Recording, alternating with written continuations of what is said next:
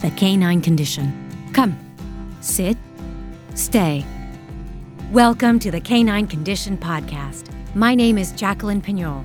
I am an actor, documentary filmmaker, and animal rescue advocate. The Canine Condition Podcast is a platform to bring awareness to dog adoption and to provide all dog lovers and pet owners with information and resources on how to raise a healthy and well-balanced dog. If you are thinking about getting your first dog, or just want to know where and how you can help a dog in need, this is also a place for you. I am very excited about this episode. I have a very special guest with me from the Kramer Foundation, a nonprofit dog rescue organization located in Chemung County in upstate New York. The Kramer Foundation is dedicated to fostering, rehabilitating, and rehoming dogs from shelters. Many of these dogs would otherwise be euthanized in those shelters for behavior or health issues. The organization volunteers also foster saved puppy litters until they are old enough and ready for adoption. The programs of the Kramer Foundation include fostering dogs for soldiers who are deployed with no place to leave their furry friends, fostering dogs for returning veterans while they seek any necessary treatment for mental or physical rehabilitation. They foster dogs for domestic violence victims until they can be placed in a safe home that will accept their dog. The foundation provides certified search and rescue dogs for lost and missing persons, cadaver and crime scene dogs, as well as therapy dogs for educational programs, counseling agencies, schools, libraries, and any place needing a fuzzy shoulder to cry on or a warm body to comfort a wounded heart. All programs are strictly volunteer-based with no cost to participants, and no salaries are drawn by anybody else. Now, that is quite a resume. My guest today is Miss Julie Lathrop, founder and the boots on the ground of the Kramer Foundation. Welcome to the podcast, Julie. Hi, Jackie. It's nice to be here. Good to see you again. Good to see you. We are seeing each other virtually, but hey, it's nice that can happen, and here we are. Let's talk dog. I want to thank you, first of all, for everything you and your volunteers do and have done for so many amazing homeless dogs. I follow you on social media. I stay up to date with what's happening with the Kramer Foundation. And by the way, for our listeners who don't know, Kramer was a Rottweiler, and he was the reason you began the foundation. Julie, you have run a very successful nonprofit foundation for how many years now? And what brought you to the level of expertise in dog behavior evaluation and training that you now have? Well, we actually started in the schools back in 1999 when I had Kramer, and we ended up pairing with the SPCA to help kids and dogs rehabilitate behaviors together, so to speak.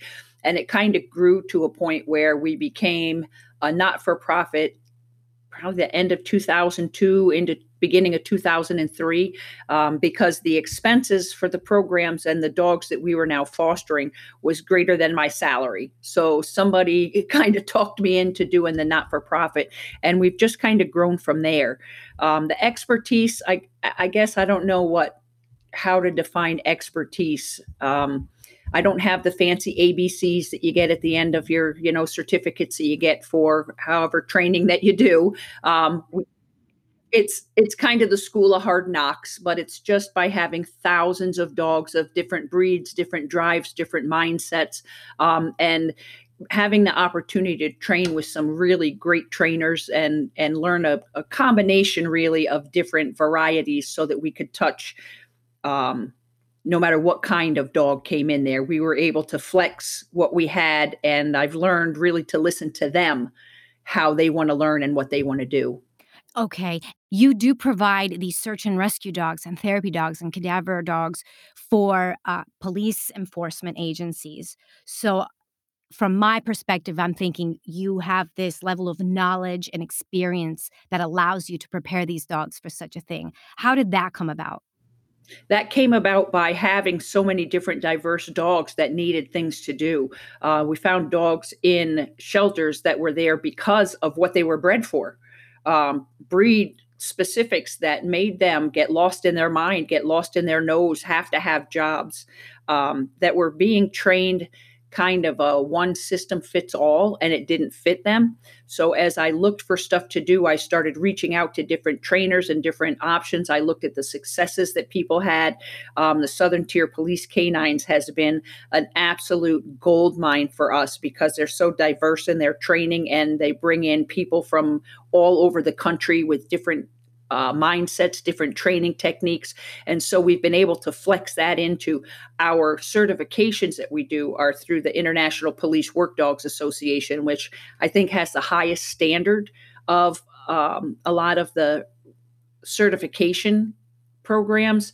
And it's known everywhere. So it gives us a chance to say that even though these are rescue dogs, they're meeting the standards of some of our highest paid for and trained dogs. So we sought out where the successes were and where we thought that we would be challenged the most and the dogs could meet their biggest potential. Okay, and that brings up a point I've noticed through social media posts in the rescue world that a lot of times the Belgian Malinois, who are these majestic, beautiful dogs, usually had been bred in past decades to be police work dogs, but now people are getting them as family pets or they want just a cute, beautiful puppy, and the Belgian Malinois is so beautiful. And when they're about a year old, you see a lot of them need to rehome, or in shelters. Is that where your organization would step in and save these dogs? And why do you think that's happening so much now? It's happening because actually what they see of these dogs is usually on a movie screen, or in a video or something where somebody has not realized the extensive training the dogs have gone through to get to that point. They just see these wonderful, obedient, well behaved, absolute protectors and guarders and perfect house dogs. And they don't realize the literally thousands of hours that go into training. And boy, they are cute puppies. They are cute, cute puppies. And I can tell you that in the last couple of months, I've had people reach out that have had 8 and 10 week old puppies, and they're already over them. They don't call them alligators for nothing. They are they are all teeth and energy. So a year old is usually between 8 months and a year is when they end up at the shelters, because that's their tolerance. The families are just done with it now. They usually reach out and say, we've done absolutely everything we can. No, otherwise the dog would be a successful member somewhere. And then they get dumped at the shelters, and then all of that energy has nowhere to go, and it turns into aggressions, and then they get euthanized. I'm glad to hear you explain a little bit more of that for any listeners who love these breeds. I love the breed, but I would never get a Belgian Malinois because I can see it is a lot of daily work. There's certain breeds that are working dog breeds, so unless you're able to provide that level of exercise and daily attention, would you say it's better to maybe not get a puppy if you have 2 kids or other dogs? Or, I'm just trying to get listeners to understand how to find their match, not just what their eyes see and like. Absolutely. And it's that spur of the moment thing that they fall in love with the puppy and the looks of it and have to take it home. I tell everybody when they reach out to me, before you say this, I want you to research totally the breed that you're asking me to find for you. And it's actually, most dogs are in shelters or dropped off or euthanized because of stuff that is their character. That's what they're bred for. If I hear one more person say, I got it because he's a stubborn dog, and I can guarantee you almost every time it's a beagle or a hound mix that's lost in their nose. They really don't want to flip you off. They're lost in their nose. That's what they're bred for. So if you don't want a dog that gets lost in their nose and you become nothing really to them because they're more about the scent that they're following, don't get a beagle. Don't get a hound. Research your breeds before you make a decision to bring a puppy home. That is a very good message. Can you think of or share a story with us about a dog who had a miraculous save from a shelter, or one where both the human and the dog were saved and changed for the better? Oh boy, there's so many of them. Honestly, in the position that we're in, because of the dogs that we get in, almost every one of ours can fall under that category. But some of the standouts are a little shepherd that came into our local shelter. And literally, I got a call from the dog control officer and the assistant on different phones at the same time that said, "We have a dog for you." And I said, "Where is he?" And he said, "On the other side of my desk trying to eat me." Um, and, uh, Sorry, I don't mean to laugh, and but so I'm picturing this scenario, and I'm thinking this call is not a good call. Yeah, and when they came to he'd just been a chained out dog, who had no socialization and just turned into a nuisance in the neighborhood, and so, the people brought him in to relinquish him, and, he came in there going after the dog control officer, and when he told the guy, "Just throw me the leash," so he threw him the leash, and the dog instantly turned and started going after what was the owner. So he clearly had no indication of what he was here for.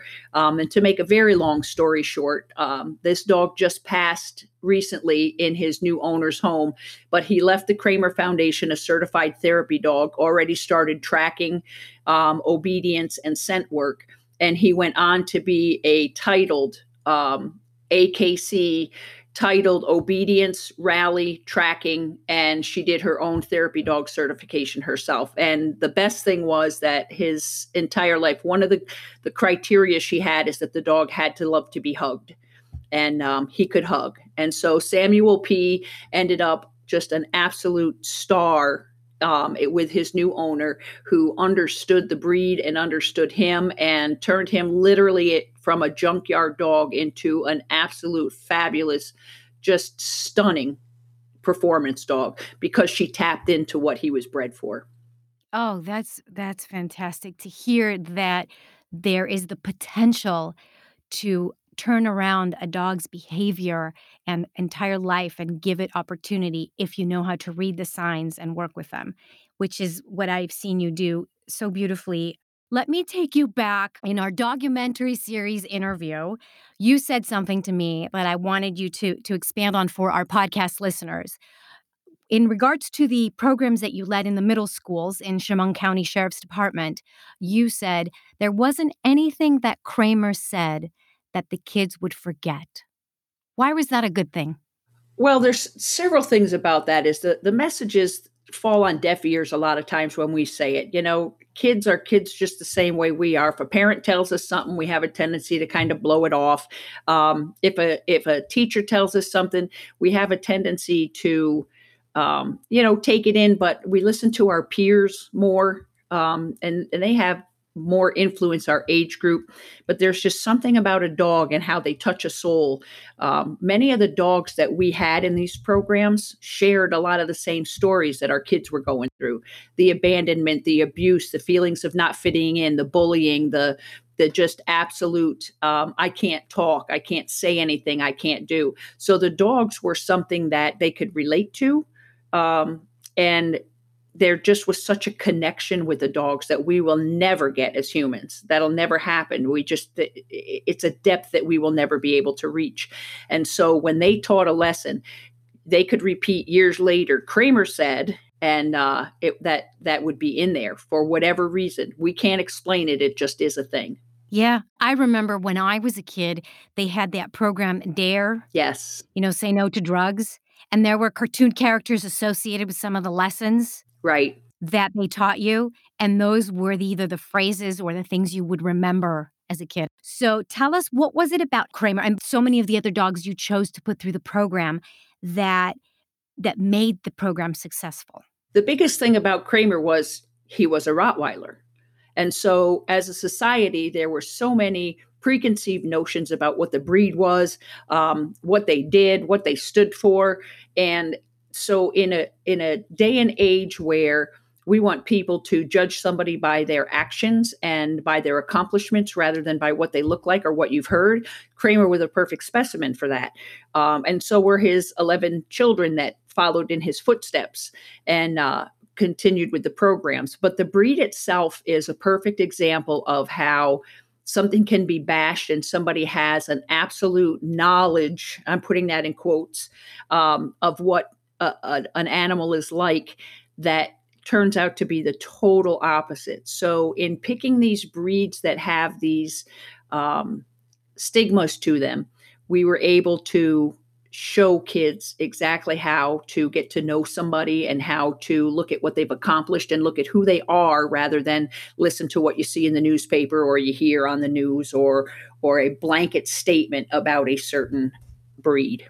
You can't say every dog of this breed because it's this is this way and every dog because of its breed is this way.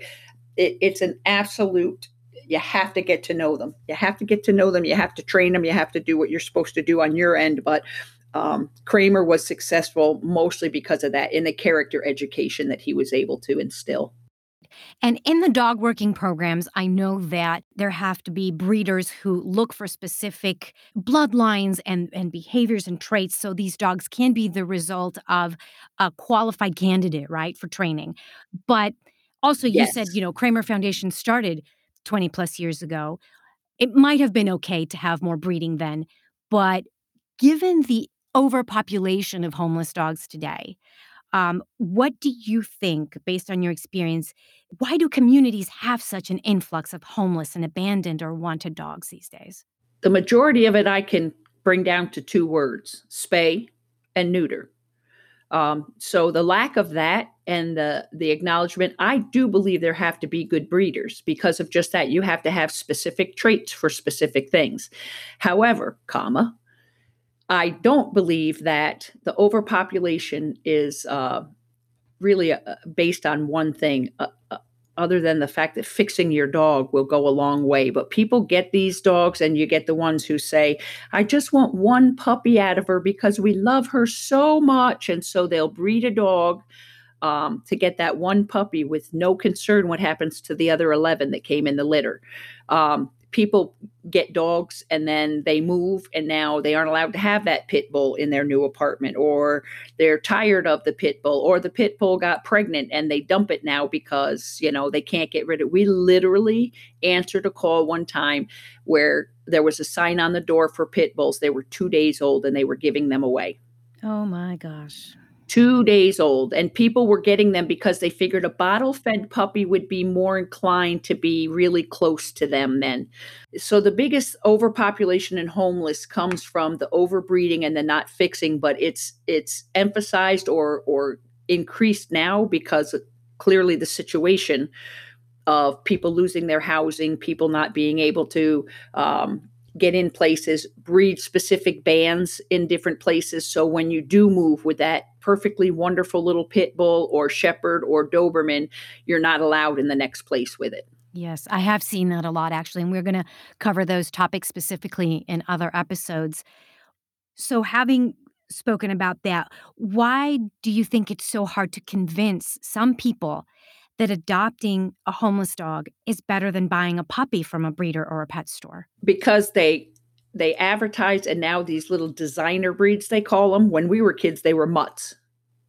Straight up, they're mutts. Now mutts are designer breeds and they're getting 22, 24, $2,600, and it's become a status symbol to have it. Then we also have a mindset that people think, well, I know that there are puppy mills that supply these stores, but I figure that if I buy one, then that'll at least save one dog. It doesn't save one dog, it makes a market. And I can't get them to understand that that puppy that's for adoption in the SPCA were the ones that couldn't sell in the store. So if you adopt from there and stop the market at the stores, you're going to stop the spread of the puppy mill. I had mentioned that in a previous episode, wondering what happens to the dogs that pet stores don't sell or that breeders have and are imperfect. And I have heard they get passed on to rescues or shelters, don't they? They do if you're lucky. There are many who just take them out in the backfield and shoot them. Wow. So if you're lucky, they get passed off to a rescue or end up in a shelter with some kind of chance. But the overpopulation in the shelters tells us that the likely chance of them being euthanized is pretty high as well. Yes, I would like our listeners to get more informed on finding the breed they want, puppy or not, at a shelter or a rescue because they're available and you can do just as much work to adopt and save a dog that is a perfect match for you as the amount of work you do to find a breeder or a puppy store and buy it from there. Absolutely. And a lot of these, there are rescues that are specific breed rescues. So there are breeders who will, when they're done breeding with their dogs, will contact a rescue and say, come and take this dog. Do you have a home for it? Yeah. So they don't live out their lives, after giving of them for all of these years. But then there's a part of me that says I would rather they do that, because a breed specific rescue usually has a list of people waiting for that specific breed. They're already approved homes, and they know how to deal with that breed. So I like the rescue part of it, because in a good rescue, you're likely to find a better match the first time, and you don't have a return. That is a good piece of advice there for anyone looking to find a breed specific dog. They are out there. You just have to look. They sure are. So let me take you to Cody. Oh, Cody. He hit the jackpot. Right? Since you and I met, we've collaborated in saving, I don't know, at least half a dozen dogs together. And I want to bring attention to the story of Cody. I want to let our listeners know where that hashtag "it takes a village" comes into play in the rescue world. After having traveled through the South filming my documentary, I befriended many rescue volunteers, one of which was a sweet lady named Elizabeth. She contacted me one day and said there was this dog on a chain that was tied so high up on the fence he couldn't sit down. This was during the time that Hurricane Michael swept through Georgia. He survived the hurricane tied to this fence. She could no longer stand to see this go on, and she cautiously knocked on the homeowner's door one day. She offered to buy the dog from them, and they literally said, "You can take him for $20." When she reached out to me for help homing him, I went to Georgia. I met him. He's an incredibly friendly and loving dog. And I remember messaging you, Julie, and saying, "Help! Are you interested in helping this beautiful?" I thought he was a Rhodesian Ridgeback mix. And you said yes. You had room at the time, and he came to you. I will let you take it from there. And actually, I didn't have room at the time, but I couldn't tell Jacqueline no. Oh gosh, guilt trip. Yeah, yeah. And actually, Cody came just an absolute. I've always said for years that you can change a dog's behaviors, you can't change their heart. And it was instantly recognizable that he had a heart of gold. He really, really wanted to be a good guy. He just had no social skills and absolutely no obedience whatsoever. But his zest for life left him what would be considered unadoptable in many places because of his jumping, leaping, knocking things over, just crazy, out of control behaviors. And it became very apparent very quickly that this guy was a special dog. Actually, he was in training to be one of my program dogs. My program dogs are aging out. I only have, actually at this point right now, 2 left in my therapy dog group, and they're 12 and 13 years old. So I've been on the look for a long time for some nice program dogs to work with the kids and, be certified therapy dogs. And he was online for it. However, coming up to a fundraiser we were doing, we had a news interview, and I took him to the station, and one of my longtime friends who had just lost her shepherd that she had adopted years before, as she had lost her husband. She was a cancer survivor and just really going through a tough time. And she texted me and said, "Who is that magnificent dog, and is he available?" And Cody had eyes that just the most soulful eyes. And they just, Oh, I remember. oh boy, they reached right into your heart. So she came that weekend and met him. And I still was torn at the time. Do I let him go? Because he's an absolute in for a program dog. I mean, there was no doubt in my mind that's what he was going to be. And it was apparent. She walked in, he saw her, leaned in and smushed his head right into her chest. And they had a moment together, and I knew. So Cody is right now living the good life. She actually paid to drive through our Christmas lights. There's a mile long Christmas light display, and Cody loves to see Christmas lights. So she pays to have him drive through so he can look at all the Christmas lights. He is an absolute doll living the life. That warms my heart so much. And those are the stories that I live for because I know there are so many dogs to rescue. Obviously, we would prefer that there not be, but since there are and we're on this mission, when I hear those stories, that's what keeps me going. And it keeps me looking for more people like you, Julie, who are willing to take a chance, an educated chance on saying, I can help this dog and we will find it the right home. I wanted to mention something real quick since you were talking about the Christmas lights and everything. Has the current COVID-19 crisis caused more problems for your organization's mission? Have you had to make some changes and shifts in how things are done? Or has it brought more adopters and opportunity for people to adopt dogs from you? It's affected us in kind of a little bit different way than you'd expect. We work with other rescues here and there. A lot of times, a rescue will reach out to us and say, "Hey, listen, I think, I've got this dog in, and I think it's got potential, but it's not going to go anywhere with us. We can't find a foster that can do the behavior modifications or rehabilitations that it needs." During the COVID crisis, one of two things happened here. One is that a lot more people had time to go and adopt dogs, but then they also had time to spend with their dogs and realize the behavior problems that they had that they've just been ignoring or creating away when they were home.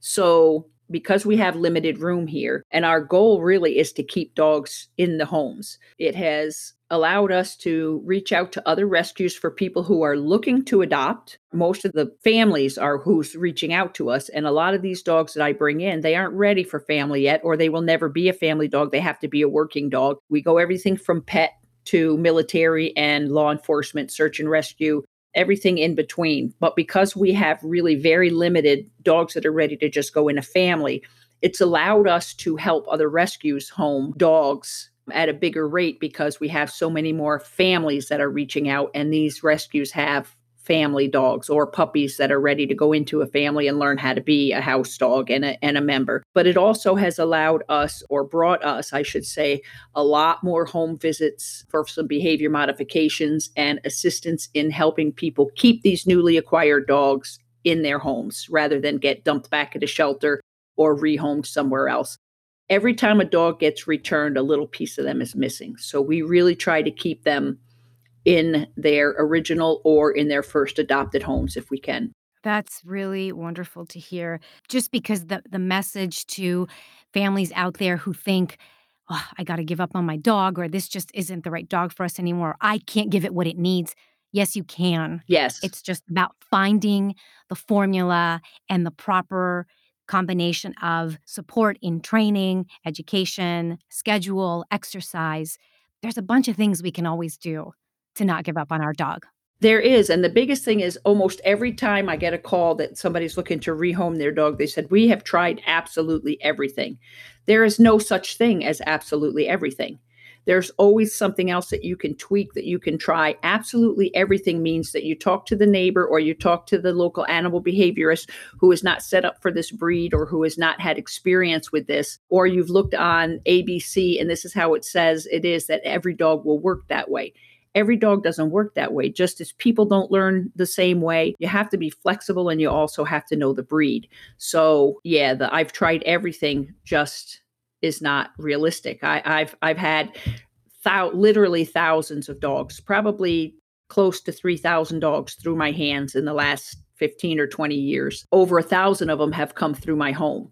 We just took in our number 1,028, and that's what I can remember because a Wow. few years into it, I started keeping track, and then I had to go back and try to remember the names of all the ones that had come before that. So that's just in tracking, and that's not counting the probably 30 plus that were keepers that were bred for it, Kramer kids or my working dogs. Those weren't counted as fosters unless they started out fosters and ended up in our program. So I think that trying everything means that you have to look at as many different trainers and as many different techniques and talk to trainers that are knowledgeable in the specific dog you have in your hand. Yes, there's always resources. And I can't reiterate enough the idea that today, with social media, with just an internet search, we can find and we should interview and do our research and do our homework, not just go for the first one that comes up on the list when you do a search. But if you look, it will. be found. It will, but you have to be very careful too because there's some awesome information on the internet. There's also some horrific information on the internet. Right. There are still trainers out there who are teaching you how to choke your dog out and hang them and improper use of different tools. So it can be a curse as well as a blessing. Yes. And don't you think, I mean, when you're in a situation where you're looking for someone, I really believe in trusting your gut. And I feel like if you see something with a trainer or you get a sense of their energy or their vibe and it's just not vibing with you, that's probably not the person for you. Really listen to your gut instinct. Even if 10 other people are like, this guy's amazing, this woman is the best trainer, but maybe she's not the one for you. And I really try to listen to that because I have to get along and understand and communicate well with the trainer, or he can't or she can't pass along to me what I have to keep doing with my own dog. Oh, absolutely. And I'll use one point. In fact, I watched a video of a guy who was teaching. I don't know if you've seen the new bonker training method No. where they wrap up a roll of towels and they hit the dog over the head for everything. And Oh, I watch no. dogs and he'll hit him for nothing just to show them what that feels like. So I watched this seminar. People paid to bring their dogs to this seminar, and one after the other kept bringing their and watching these dogs get fearful and shut down and get hit. And now they're hiding behind the trainer. They now won't go to their owners. And one after another, they kept standing up. You could see people cringing in the audience and then stand up and hand their dog to this man to get hit. Oh, no. Oh, no. So that mindset, the first bonk he did, I'd had my dog out the door. I don't care what I paid for the seminar. Of course. So you really do have to. When you say stick to your gut and follow your gut, it is an absolute that sense is there for a reason. Yeah, I agree with you. Before we wrap it up, I do have a few more questions. I don't wanna lose you yet. This is too good. I'm learning so much. I love it. So let me just for our listeners who haven't known about the Kramer Foundation or are just hearing about the Kramer Foundation for the first time, in 2016, the foundation was on the verge of closing. The facility was not able to sustain harsh weather conditions. It wasn't suited to safely keep the 35 to 50 dogs that you had at any one time. So things turned around in the last couple of years. Can you share with us how the Kramer Foundation was saved and why it is so important to continue to advocate for communities to support programs like yours? I can tell you that I think probably Kramer was my biggest push for that, my biggest advocate, because through him, we had made such connection to the community. I mean, literally, we were in schools and libraries and senior homes and counseling agencies. We did interviews with the police departments for young abuse victims who would talk to nobody but the dogs. We went to families' funerals. We went to graduations. We were embedded in the community. So there was a huge support to begin with. So when we announced this, and the TV station kind of got a hold of it. People called and they did a story on that. As they interviewed people, they said, this can't happen. This just can't happen. And it became a grassroots. We didn't qualify for a lot of the great big grants and stuff that would have allowed us to have this up in a year or two. This was 3 years of bake sales and raffle tickets and spaghetti dinners and chicken and biscuit dinners. And by the grace of God, we came in contact with the Community Foundation, who has been an absolute savior for us. There's a couple of local organizations here that we've gotten grants through, some nice grants, but ultimately it was the community who continues to this day. I mean, the building is up. We still have some stuff to do, but I've got a 50 by 100 30 kennel, radiant floor heating with fans, overhead fans, and covered outdoor pens and fenced fields for the dogs to run. And we're working now on what was the existing building, which was 24 by 40. Oh, what a difference. This is great. Yes, yeah, which will now be a training building, so I don't have to now carry scent boxes somewhere and set them up and come back and put crates in and carry dogs down to training and then back and forth doing different dogs and then come back down at the end of the day and pick all my training equipment up and bring that back home. Everything will be right there on site.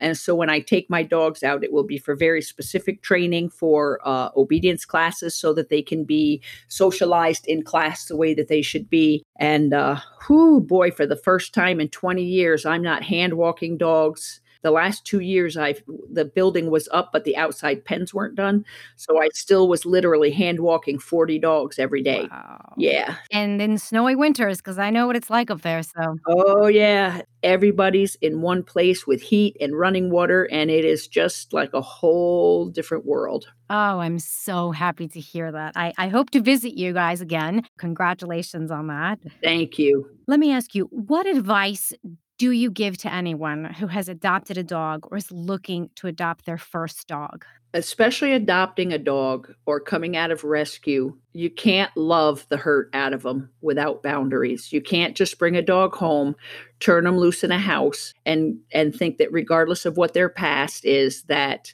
they're just going to adjust. They're just because you love them, they're just going to fit right in, and that you can just love them and hold them, and the whole world will go away and they'll be perfect. You have to give them time. So many people within a day to a week give up on a dog and say he's not going to fit because you've just brought him in, set him down. It's like turning a teenager loose in New York City and saying, find your way, and think that everybody's going to get along and they're always going to make the right choices. Give it time. They need time to adjust. You have to have boundaries right away. How you bring them into your house day one is how you are going to live for the rest of their life there. So make it count. Hear that, people? Make it count. Julie, what does the love of your dogs mean to you? Oh boy, sanity, peace. It's a world that I can leave the rest of the craziness behind. They're there no matter what, and not only what they give me, but what they allow me to give, or how they allow me to reach others in need is just, oh boy, you just can't even describe it. You just can't even describe it. But at the end of the day, it's me and the dogs, and the world goes away. I hear that. I can relate. Okay, and if you could hear an episode on this podcast on any topic related to dogs, what would you like to hear more about?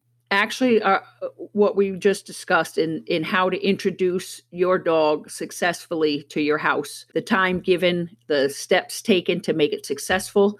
Right now, we've got dogs right now in 29 states and 3 countries, and we have a less than 1% return rate. And that's usually because I'm going to tell you that the return almost always has come, for the few that have been returned, came from a working home or an agency who tried to manipulate the dog into how they train instead of going with the successes that they had, which is why the dog was placed with them. So I would really, really like to have people emphasize the need for proper introduction, boundaries, and how to incorporate a dog into your home, not putting the human emotion into we can love it all away and they'll be fine. Gotcha. Yeah, that's something to think about. And I will definitely pursue getting that topic on this podcast and may have you back as a guest if you don't mind to enlighten us with more of that knowledge and direction for dogs and people. Oh, you know I'm always happy to talk to you, Jackie.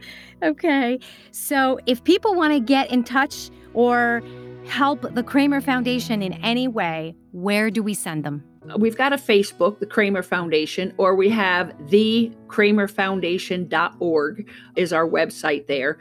Email is kramerfoundation@aol.com. Yes, some of us still use AOL. I'm simple. You know, Jackie, technology is not my thing. I'd rather face a rabid dog. Oh, you crack me up. So, our listeners should know also that I am not getting paid to advocate for any organization on this podcast. I choose organizations that I know are doing the good work for dogs and people across America. Kramer Foundation has the Canine Condition Seal of Approval from me. Julie, thank you for hanging out with us virtually today. Congratulations on the new facility. We wish you many more years of success stories. You are welcome to come back to the podcast anytime and share more stories with us. Jackie, thank you so much for having me. I really appreciate what you're doing on there, bringing light to the plight of our homeless and abandoned dogs and rescues and shelters. The predicament they're in right now is just incredible. So I hope this reaches a lot of people. So do I. Thank you. And if any of our listeners out there would like to see and hear more about the Kramer Foundation, please check out our YouTube channel or website at The Canine Condition to see the newly released documentary footage at the Kramer Foundation. I hope you will join me in my next episode as I virtually hop on to New Jersey and visit with a rescue organization there named Sammy's Hope.